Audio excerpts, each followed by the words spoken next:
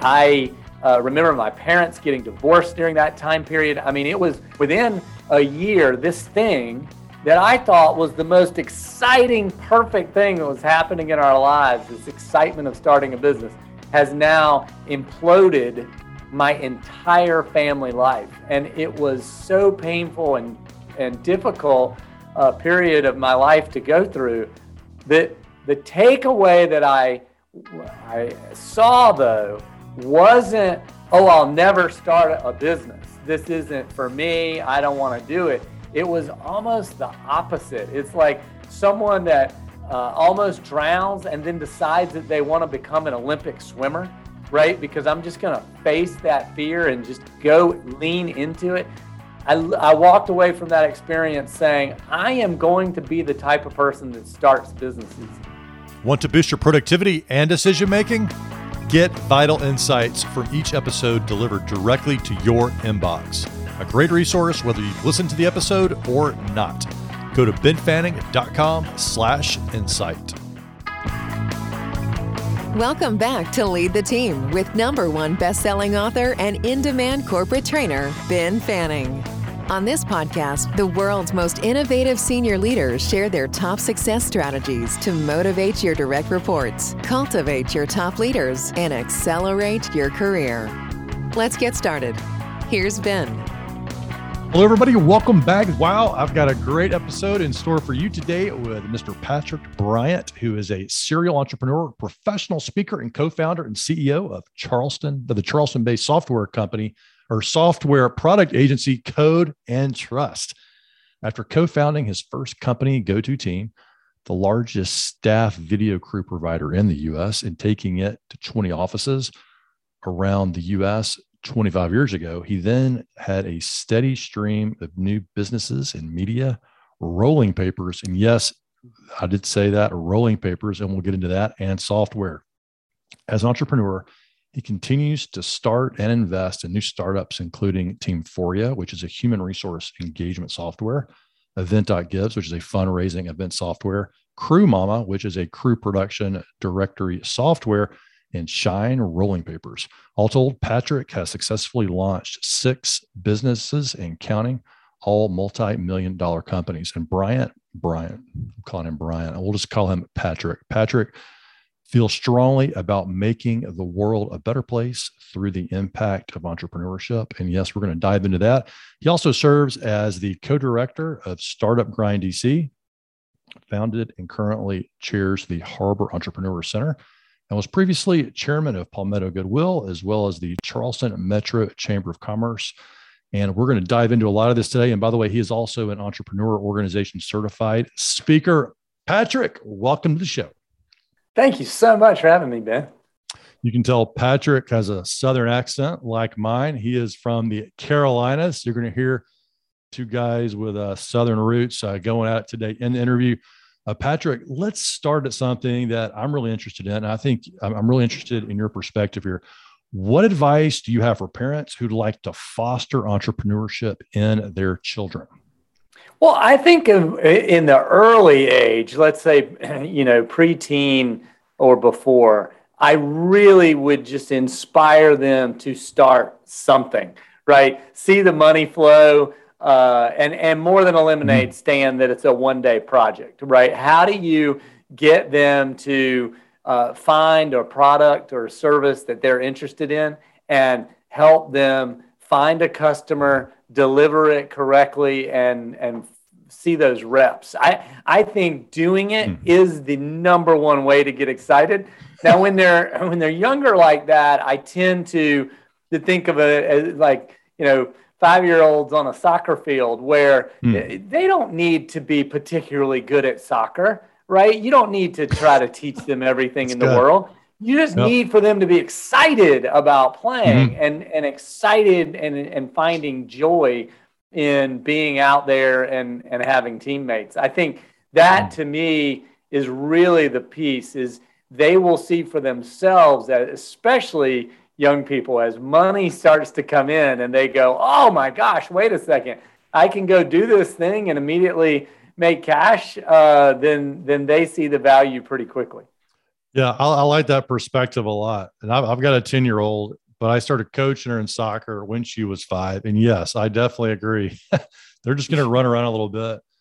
And I've been trying to foster this in her. And I think that the money side of it, she's like, hey, I can sell this and make money. She just sold some soap recently to a couple of friends. We've also got this game called Cash Flow for Kids. That's like a cash flow game. It teaches them a little bit about sort of like in a fun way about, operating a business versus just, trading time for money.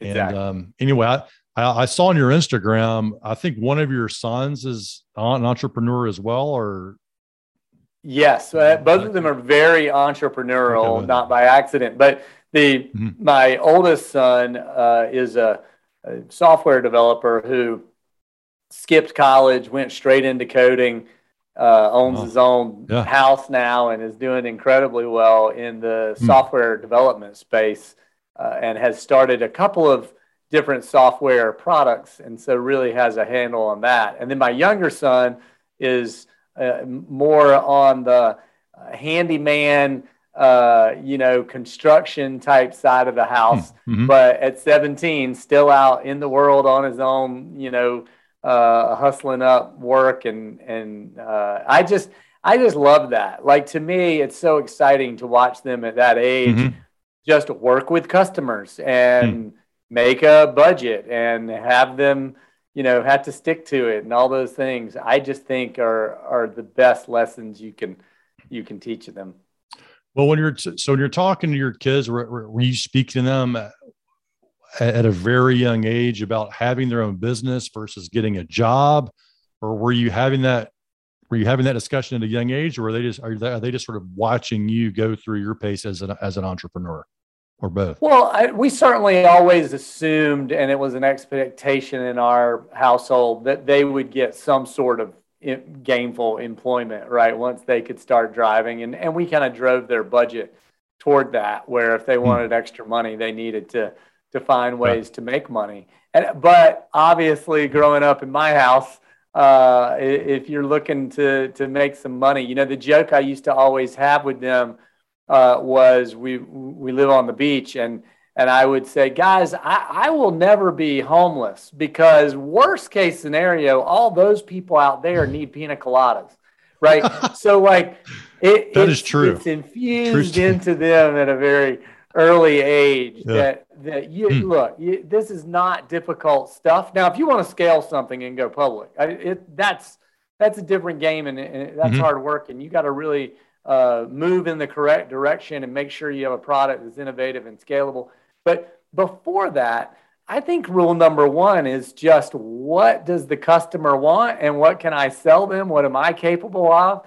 And once you do that, you learn very quickly that you will always have some sort of place in the financial world if you can provide value to people.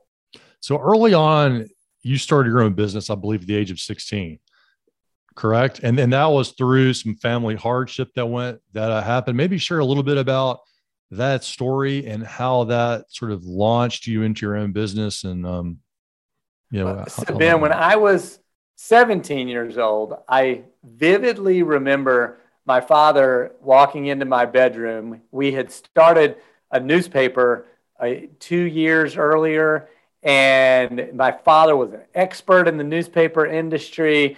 He was starting this paper along with my mother, and my brother was real involved, and I had really gotten jazzed up. At the time, I didn't know what I know about myself now, as being so excited about entrepreneurship. But I just love the idea of starting a business. And we start this business, and I dive in.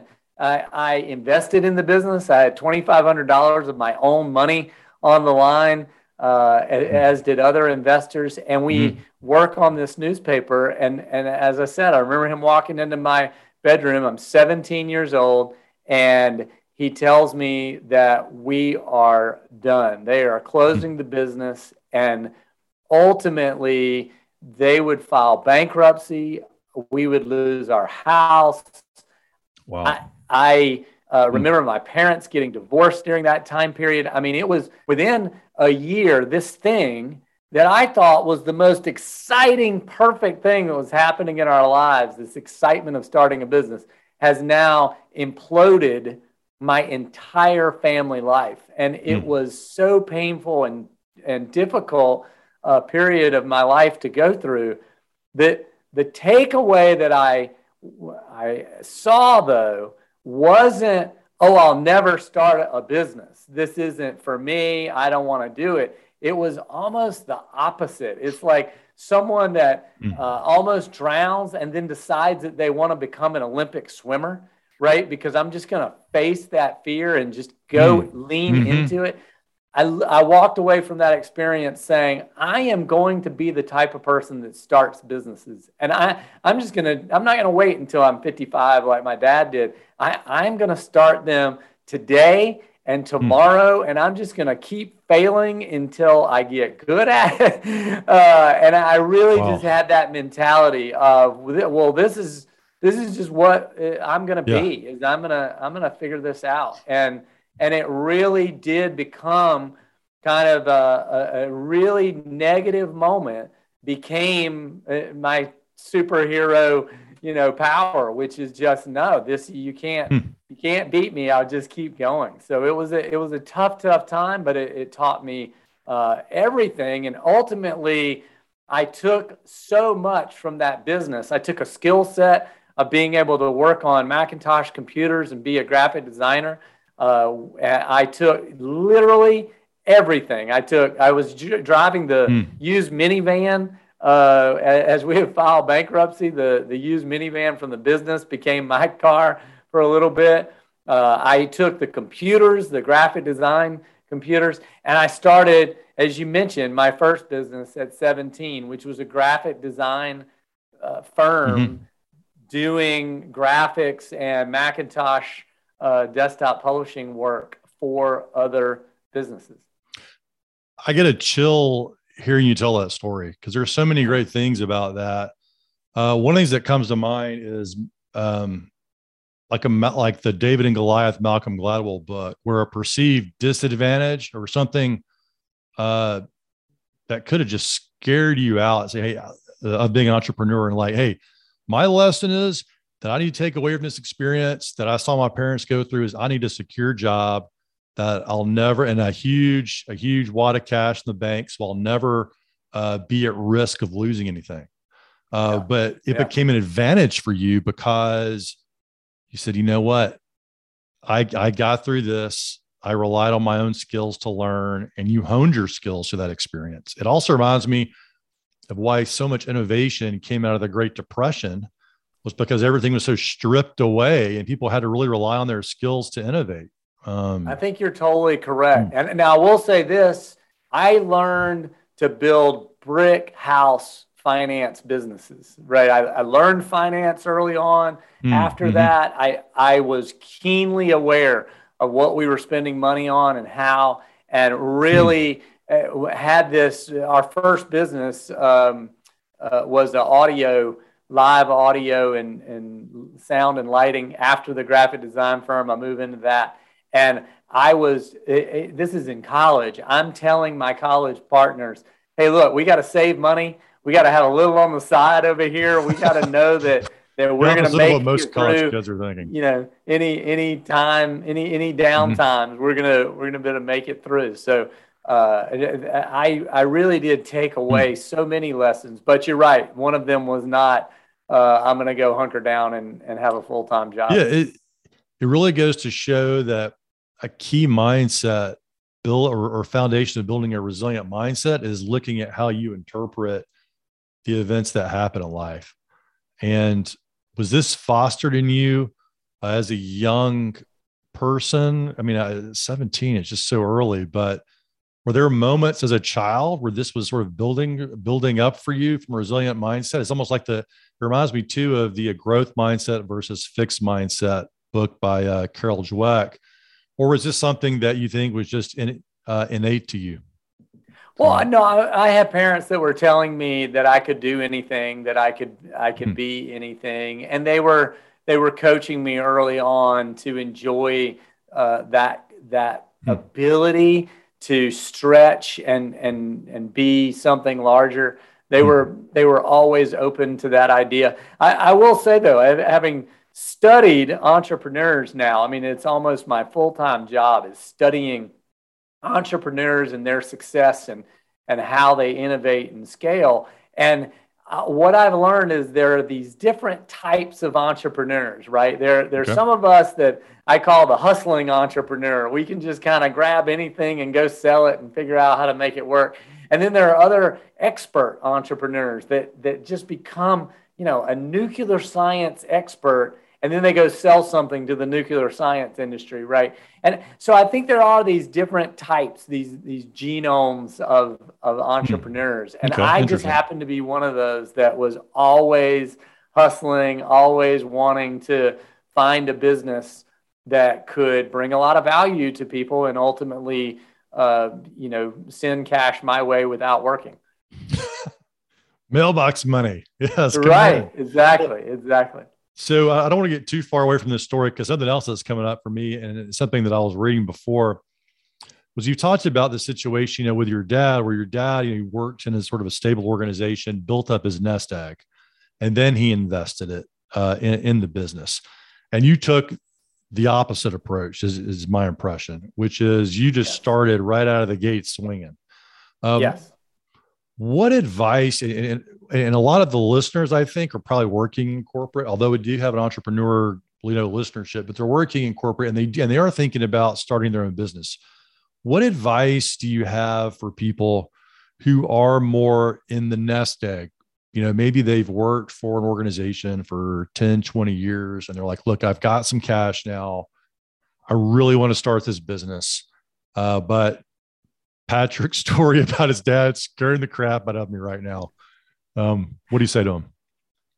I would say if you are an expert in your field and you feel like you've got a shot at that, then absolutely take it. I think there's a myth in entrepreneurship that the entrepreneur is a 24-year-old successful person, that Mark Zuckerberg is on our minds and in our magazines because he is the exception to the rule. Now, I started GoToTeam when I was 24, and it was my third business. But the reality is that the majority of entrepreneurs are people that have gone out in the world, they've worked for someone, they have learned an industry, and they have an expertise that allows them to now enter into the market with a network and an ability to execute around that particular idea in a super positive way. Now, I think in my dad's case, are there people that are experts in their industry and they're going to run out there and you're going to not get to where you want to go? Man, that's going to happen. Yes. Don't tell me that you're going to win on every stock market investment you make either, right? And no football team is going to go undefeated for years. You are going to get losses. And so that's where I would counsel to say, have your vision match how deep your pockets are so that you can sustain for a long period of time and that you're really watching those finances, as I mentioned before, that you're knowing, we can make this work. We can break even. And as long as you're doing that, then you can really play the game out for quite some time. So that would be my advice is absolutely do it. And just make sure that in doing it, you're prepared, that there's going to be some games you lose, but that doesn't mean you won't make it to the championship. I love that. And having been an Alabama grad and having a daughter who's 10, she thinks that, hey, Alabama's, going to win championships in football, all the time, every other year. I'm like, no, this is I went to Bama when we weren't winning much at all. Right.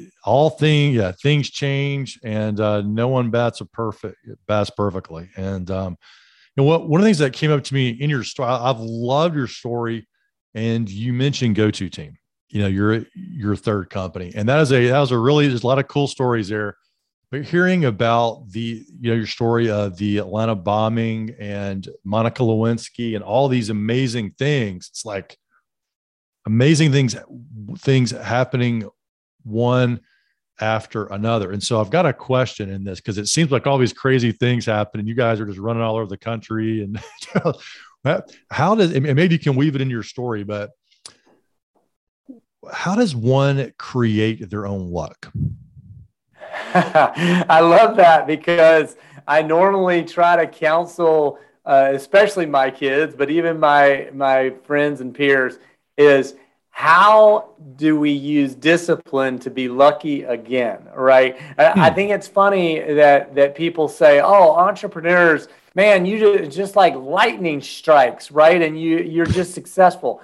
And the reality is it's just not the case. We're closer to farmers than we are somebody getting struck by lightning. What I've learned, again, from interviewing all these entrepreneurs and seeing how they scale and innovate, the good ones are going to do it over and over again. Number one, they're built for it. They've created themselves into someone that has to do it. When they exit, they immediately start going, what am I going to do next? And you got this tremendously successful person who just cashed out for a big number. And the first thing they're saying is, well, now that I'm done with that, what am I going to do next? Normally I have to counsel them to take a pause and just allow yourself to rest a second and a half.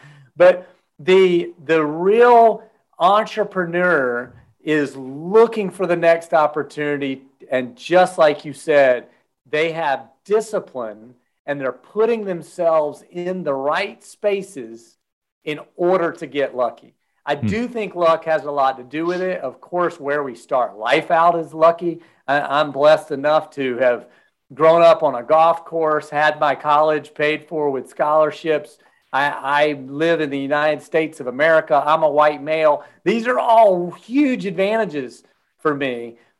On the same front, I have to put myself in places and fields, industries that I can excel, right? I don't think it's a good idea for me to try to start a business tomorrow in astrophysics. I just know that's not my space, and I need to not go in that direction. But I do know I know software really well. I know media really well and consumer marketing. These are strengths of mine.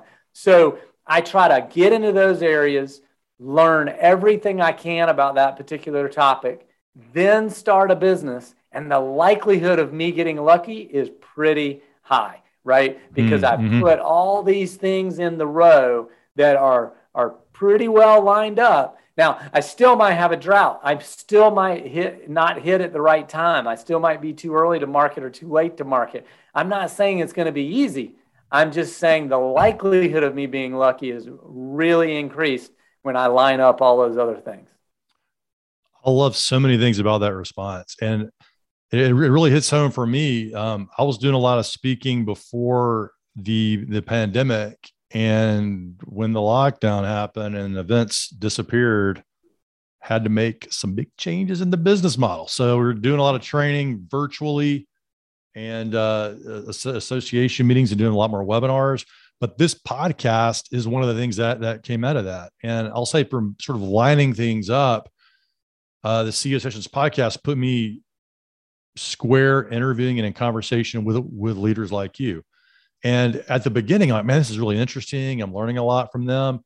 But now that I'm a year and a half into it, it's just, I feel like it's really transformed my thinking.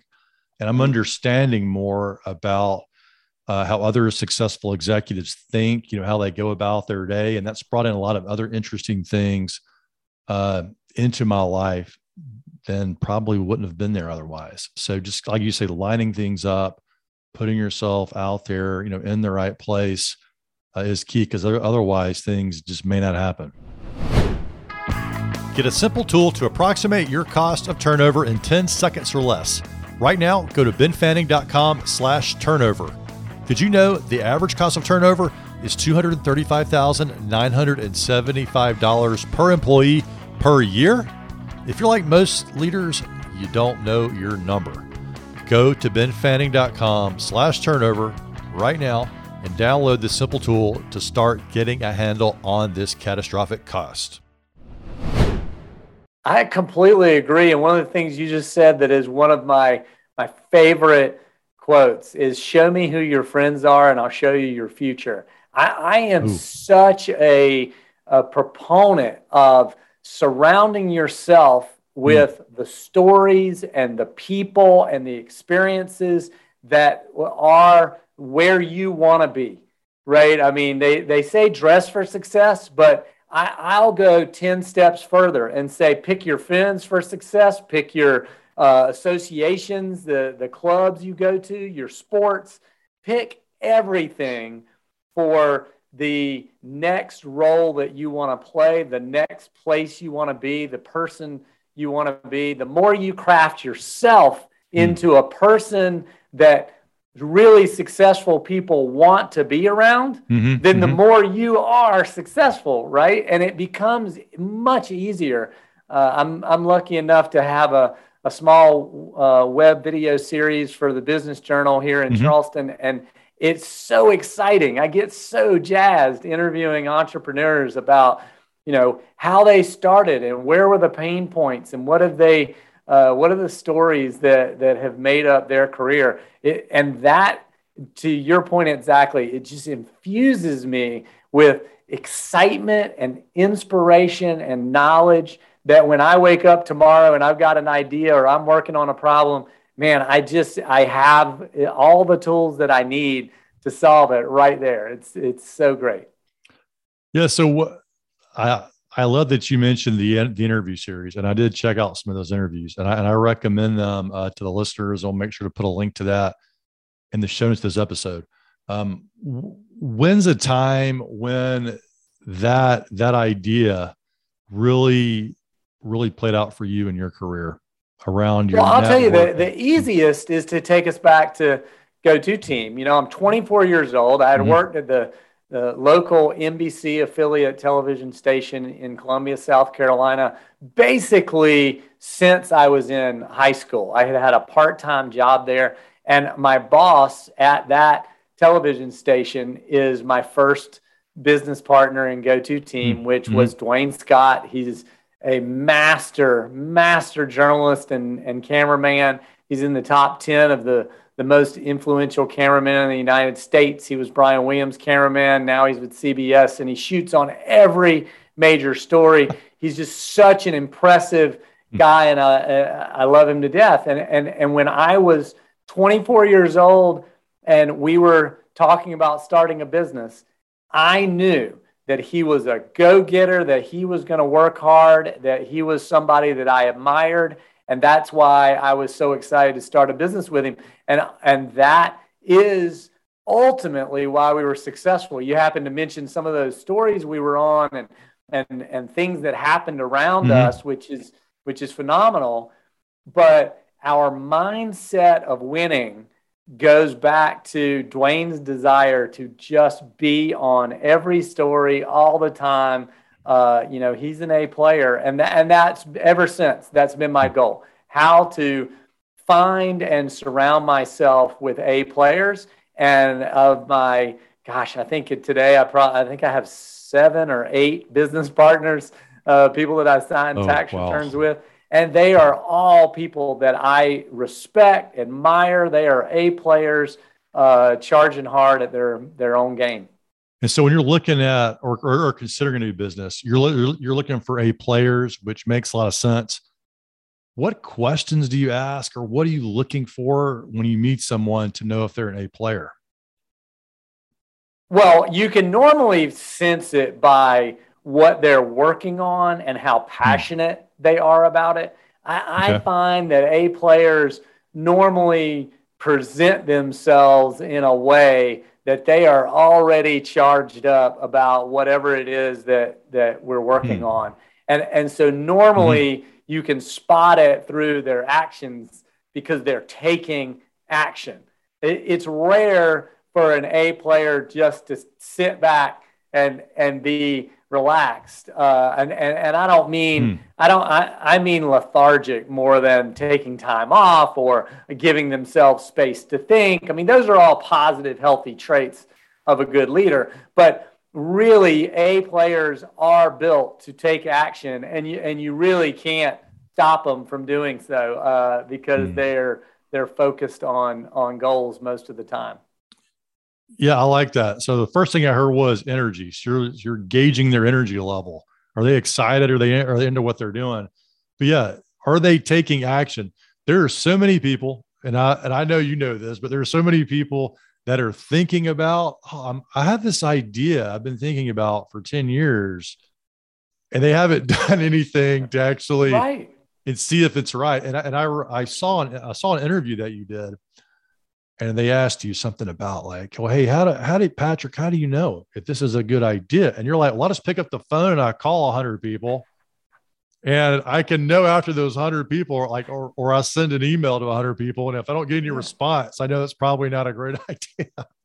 Well, I was like, that's my so firm, true. Code and Trust, our software development firm, we're a design product shop for software. And what we teach and are infused with the customer success, customer development model, right? So to your point, exactly, that is what we push our clients on, and it's what we do when we're developing software products. We want to know, is the customer going to find value in this particular thing? And the reality is the only way you can learn that is to give it to them and charge them for it and see if they truly felt like they got value. So I think that is the way, is to just take action, right? And ask somebody for it. I remember a funny time. You're talking about my development as a youth, and my dad is in sales. He'd been in newspaper sales all his life, as I mentioned. And at one point, we were at a national conference that he attended, and he was well known in this conference, and people knew who my dad was. And I'm at this event with him, and we're walking around talking to some people. And my dad decided it was time to raise money for the scholarship fund for this nonprofit. And so with me at his side, he walks up to one of his old buddies, somebody he had clearly known. I don't remember now, but he clearly knew him pretty well. And I vividly remember him going, "Hey, Bill, you got $20 on you? I need $20. And Bill's like, "Yeah, sure, Ed, I got $20 for you, $20. And he pulls out $20, and my dad goes, "Thanks, Bill, we're putting that in the scholarship fund." And that was it. There was no ask. There was no explanation about the scholarship fund. And I then watched him do it literally 10 more times, then stood up on a stage and said, 10 people in this audience have already given $20 tonight. Can somebody else help out and give $20? And he just raised the money, right? Because he had that skill set of just, look, you're going to get value out of this. Everybody wants the scholarship fund. I'm going to make a reasonable ask of you, and you're going to be willing to participate. And at the end of the day, we're going to make this really easy for anyone. And that's how I feel about products. Most of the time, people want to buy your product. Clearly, if you built something of use that will improve their business or what they sell or the way that they interact with people, any of those things, they're going to want it. They need it. You know, they've got to do that task, and you're just helping them do it better. And as long as you've baked into that model that this is going to help them, and it aligns cost-wise with what they would spend for that help, then they're going to be really happy. Like they want you there. And so that really is, you know, the way that I think about it is when we're launching something new, I just try to call people or email them or communicate and just say, "Hey, look, we got a thing. I think it's useful to you. Does it fit the value that you're thinking?" And if the answer is yes, then we're off to the races. If the listeners walk away with one lesson, let that be it. I mean, that is so simple. And so I came out of a very corporate world. I mean, I worked for like Russell Athletic and Sports Authority, Honeywell, DHL. And so now that I have my own business, what you just said is completely counterintuitive to how a corporate environment works. Because if you failing is bad in that environment, it'll cost you your job, you get humiliated, demoted, you know, whatever. But what we're talking about here in the world of entrepreneur and founding your own business, this is a key success strategy, or is really a mindset and a philosophy. But it's very different. I'm in the middle of reading The Innovator's Dilemma. I don't know if you've heard of this book, but it's Christensen. What's that? Mark Christensen, The Innovator's Dilemma? Yes. Okay. Yes, Christensen. And it really does speak to corporate America that our mindset as startup entrepreneurs is just completely different. So at Code and Trust, we end up being a skunk works, developing software for major corporations where they've got a problem. They need a piece of software for their employees. They need a piece of software for their customer. That problem is something that they might be able to solve in-house. But what we are able to accomplish is completely different because we are that innovative thinking small company that can bring something to the table that a large company just can't think that way. I see that. It really is the difference between you've got a cruise ship, and that is an amazing type of transportation mechanism. It is big. It can carry a lot of people. It can be on the ocean for a long time. There are very positive things about a large ship. On the other hand, I and my partners develop for a living software products that are speedboats. And we need to get to market fast. We need to test it. We need to understand what worked and what didn't.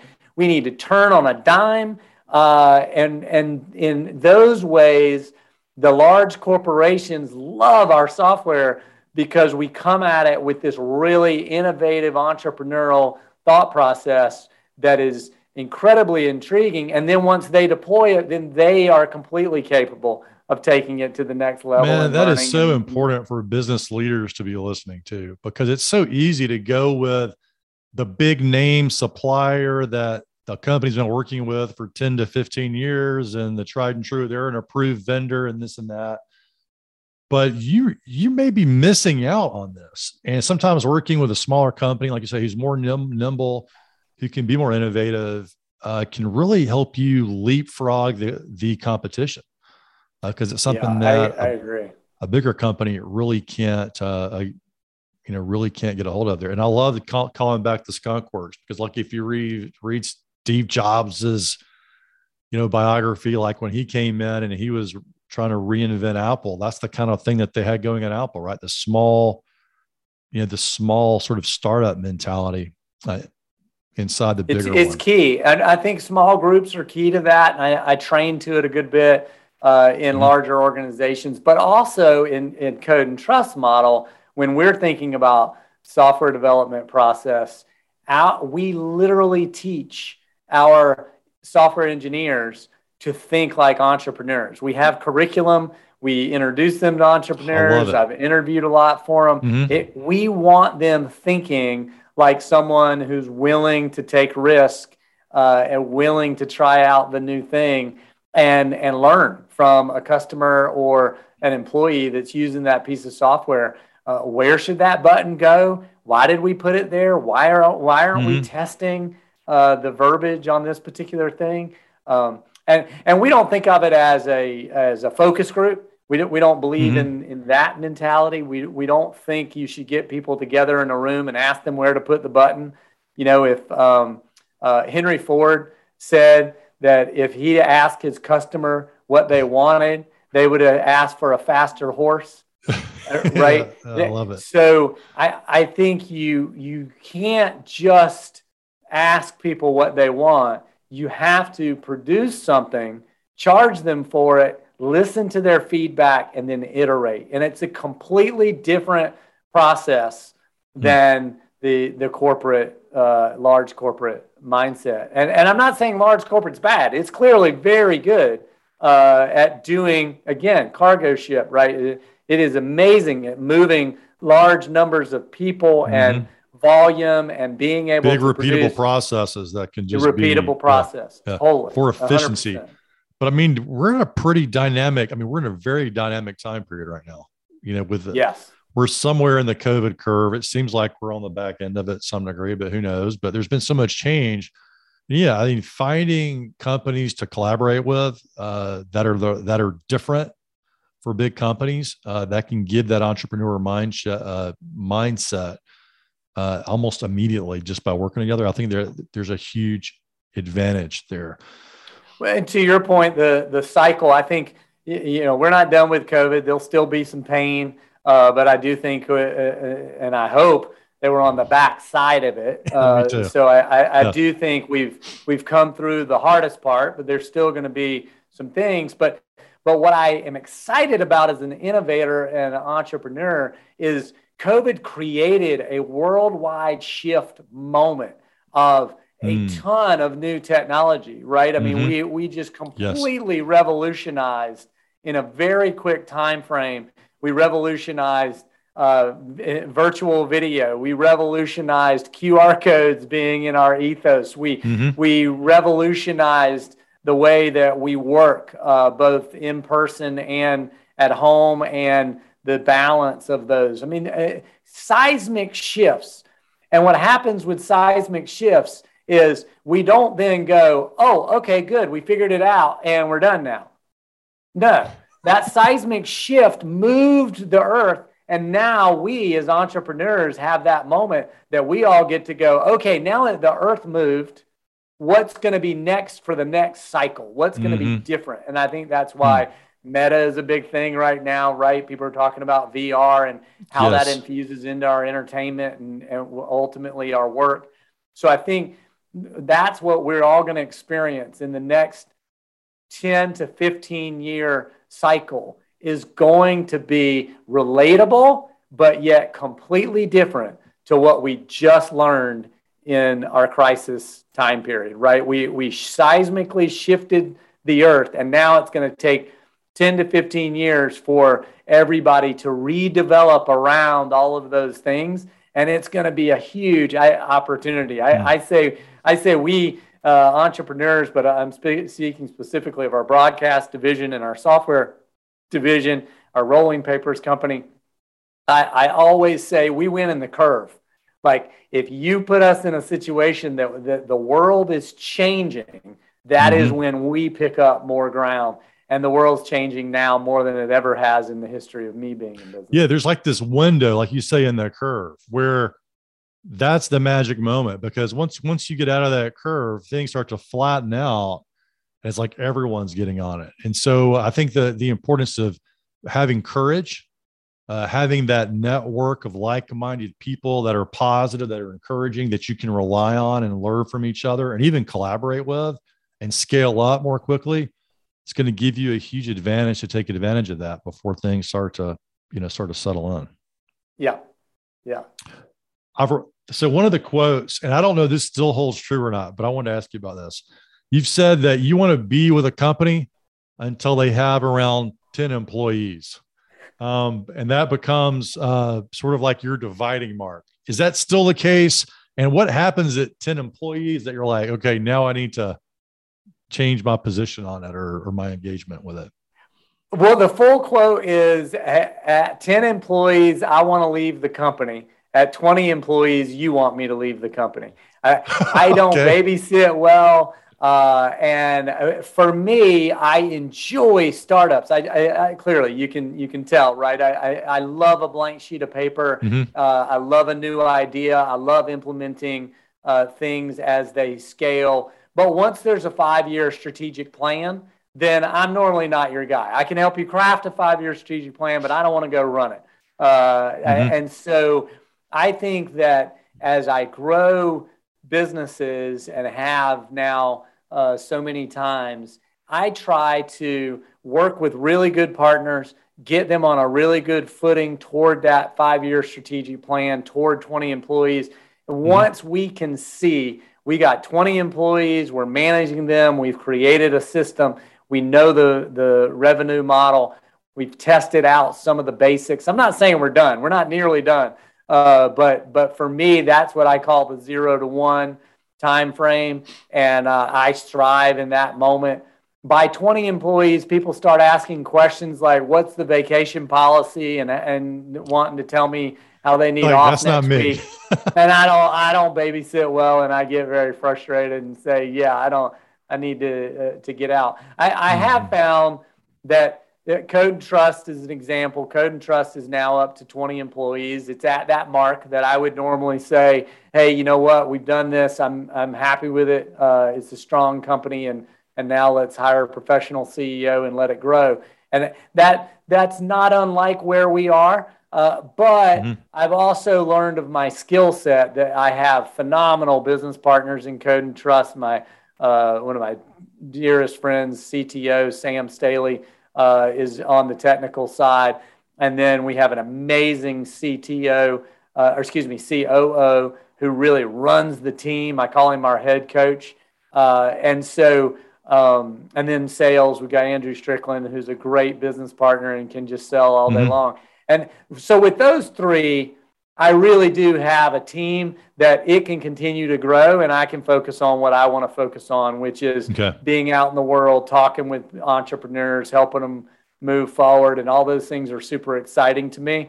And then our head coach, COO, Chris Neary, he's the one who's really worried about growing that team, making sure they get the love they need to grow as people. And so that I'll probably stick around for another, I don't know, 5 or 10 employees, but then it'll be time for somebody else to take the helm. I'll continue to be a partner. I love the company, and I love how fast it's growing and what it's doing. But there's always time for somebody else to step in that has a better skill set at managing the larger group. I mean, I think it's so important. One of the things I hear, and for listeners too, is what you're demonstrating is such a level of personal clarity in terms of what you like. It's like, and as an entrepreneur and in a leader, it's so easy to start doing stuff because you can do it.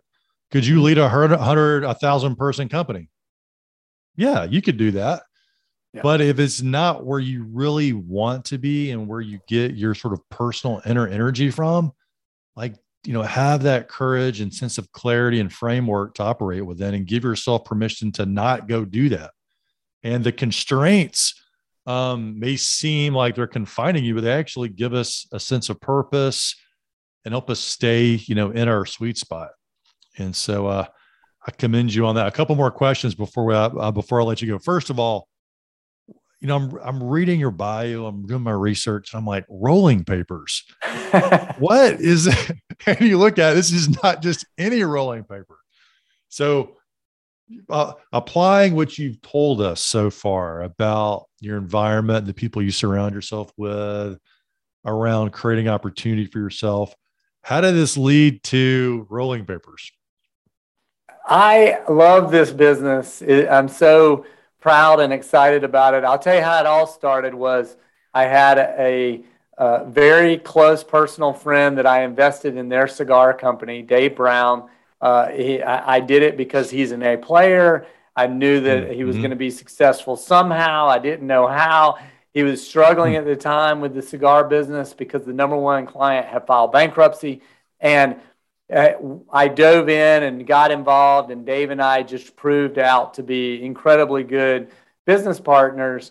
We were selling a lot of cigars because through Dave's hard work, we became the number one supplier of cigars to Las Vegas casinos. So we had all the Las Vegas casinos. We were doing their distribution.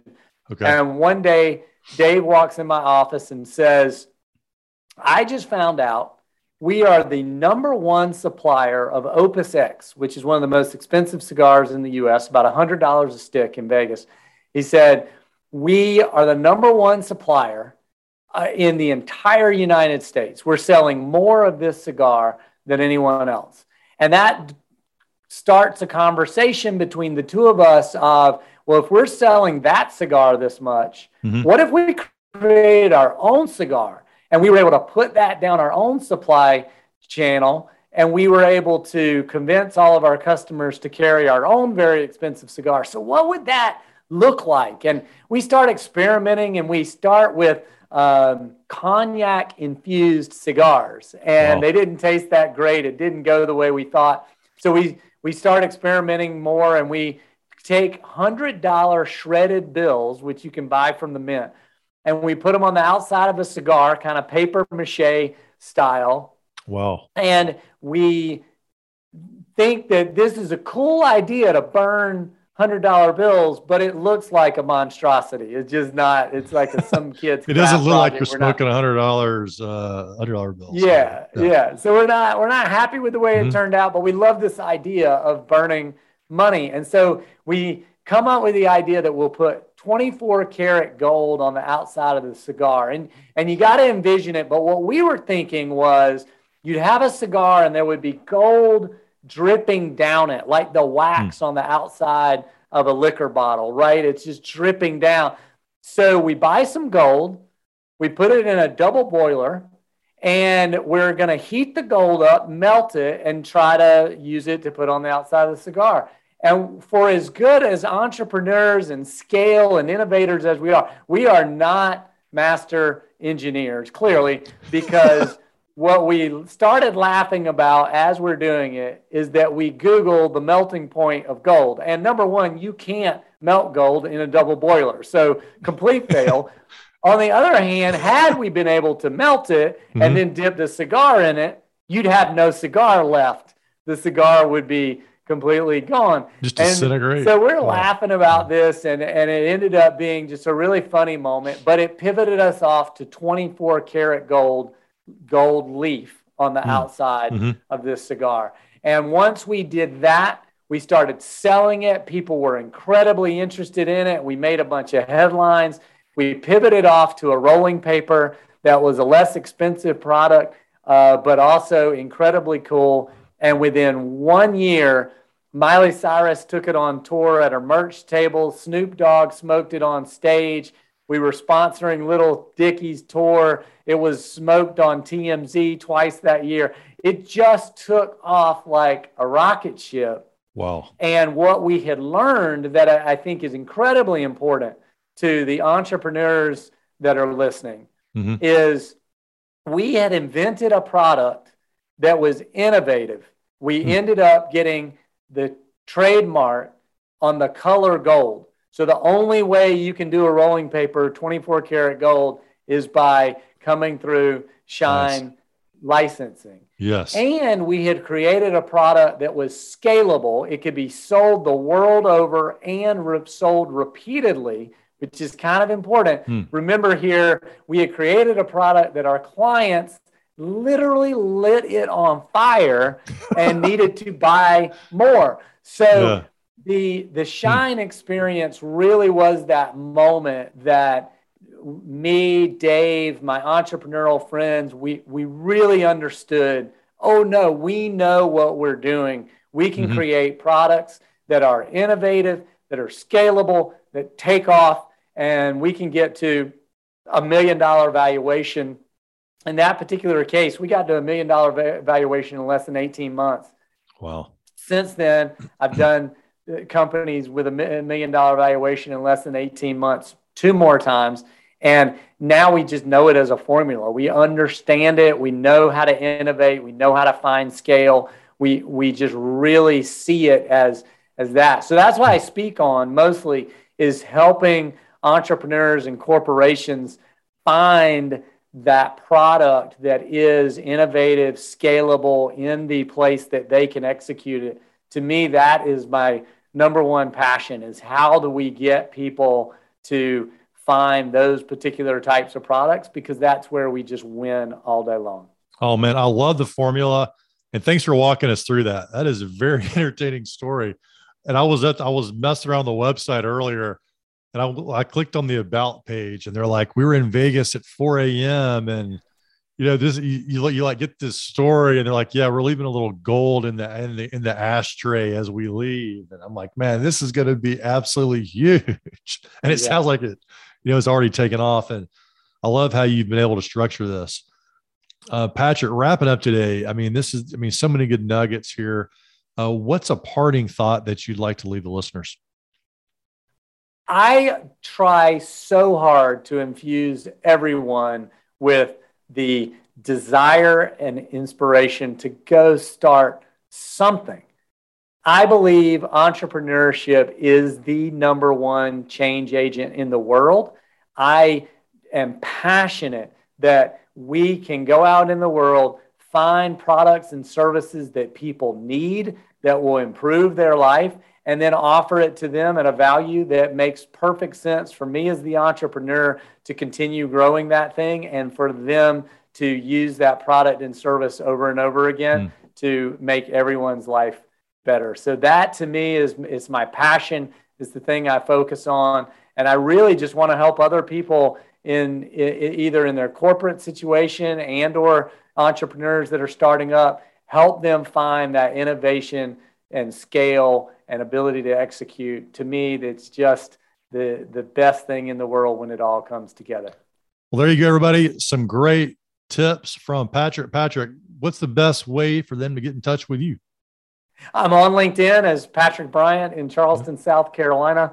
That's an easy way. And also, they're more than welcome to email me. They can go to codeandtrust.com, and we've got a generic email on there. They can seek out me on that platform as well.